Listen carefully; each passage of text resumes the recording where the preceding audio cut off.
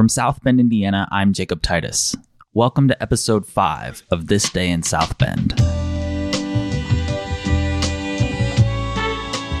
On this podcast, we're trying to better understand our city and its people by turning to the archives of the South Bend Tribune.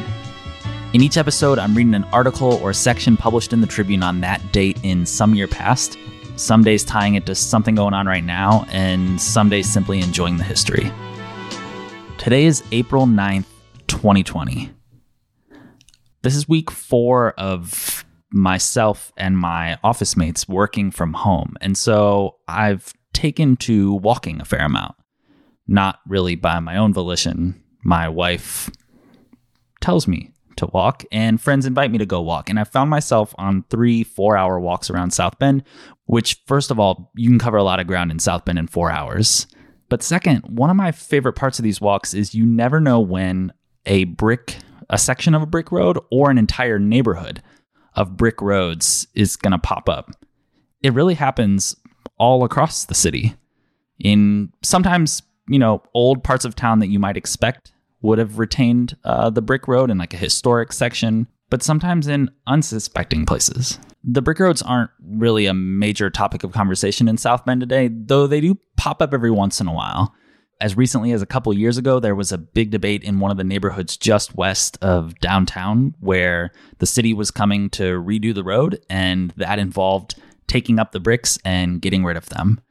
There was a petition online trying to create some grassroots support, mobilize people to convince the city to keep this brick road.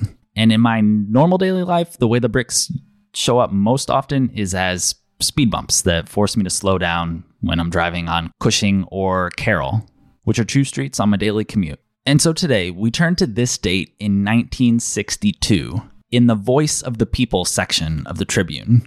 Had to do a little digging for this one. It's not on the front page. It's a few pages in. And these are what we now call letters to the editor. This one is called Breathing Bricks. Some of the voices of the people seem interested in brick pavement as the backbone of street redemption. Take a walk or a ride and study both the age and effects of weathering on our streets. You will see some all concrete, all brick or all asphalt, or concrete with brick or asphalt parking strips, brick with asphalt or concrete parking strips, old brick streets with asphalt veneer, streets with the old streetcar centers of brick with concrete or asphalt sides, or any combination of all these and patches.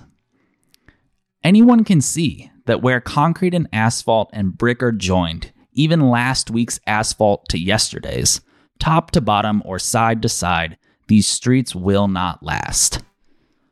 A new asphalt street or even an asphalt topping is velvet as long as the waterproof tar and bitumen are intact.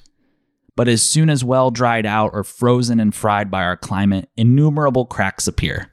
Moisture goes through from above or below, and in too few years, the top coat of asphalt sheds itself like dead scales on a dead fish. But the brick top lets the moisture, heat, and cold go through. It literally breathes where asphalt blisters and peels. Concrete, especially the cheap kind in our streets, just disintegrates.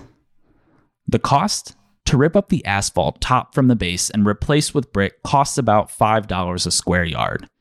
To replace with asphalt or concrete costs about the same. But here's the difference. The bricks can be turned over and used again. The asphalt and concrete are a total loss.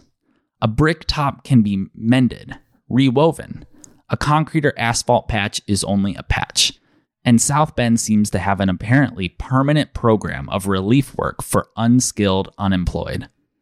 If the politicians were as interested in making the taxpayers' dollars work for them as they are solicitous for the taxpayers' votes, we could have better and longer lasting streets. Signed, Ann Axe to Grind, South Bend. Yes, that is the actual name that she signed. Until tomorrow, thank you for listening.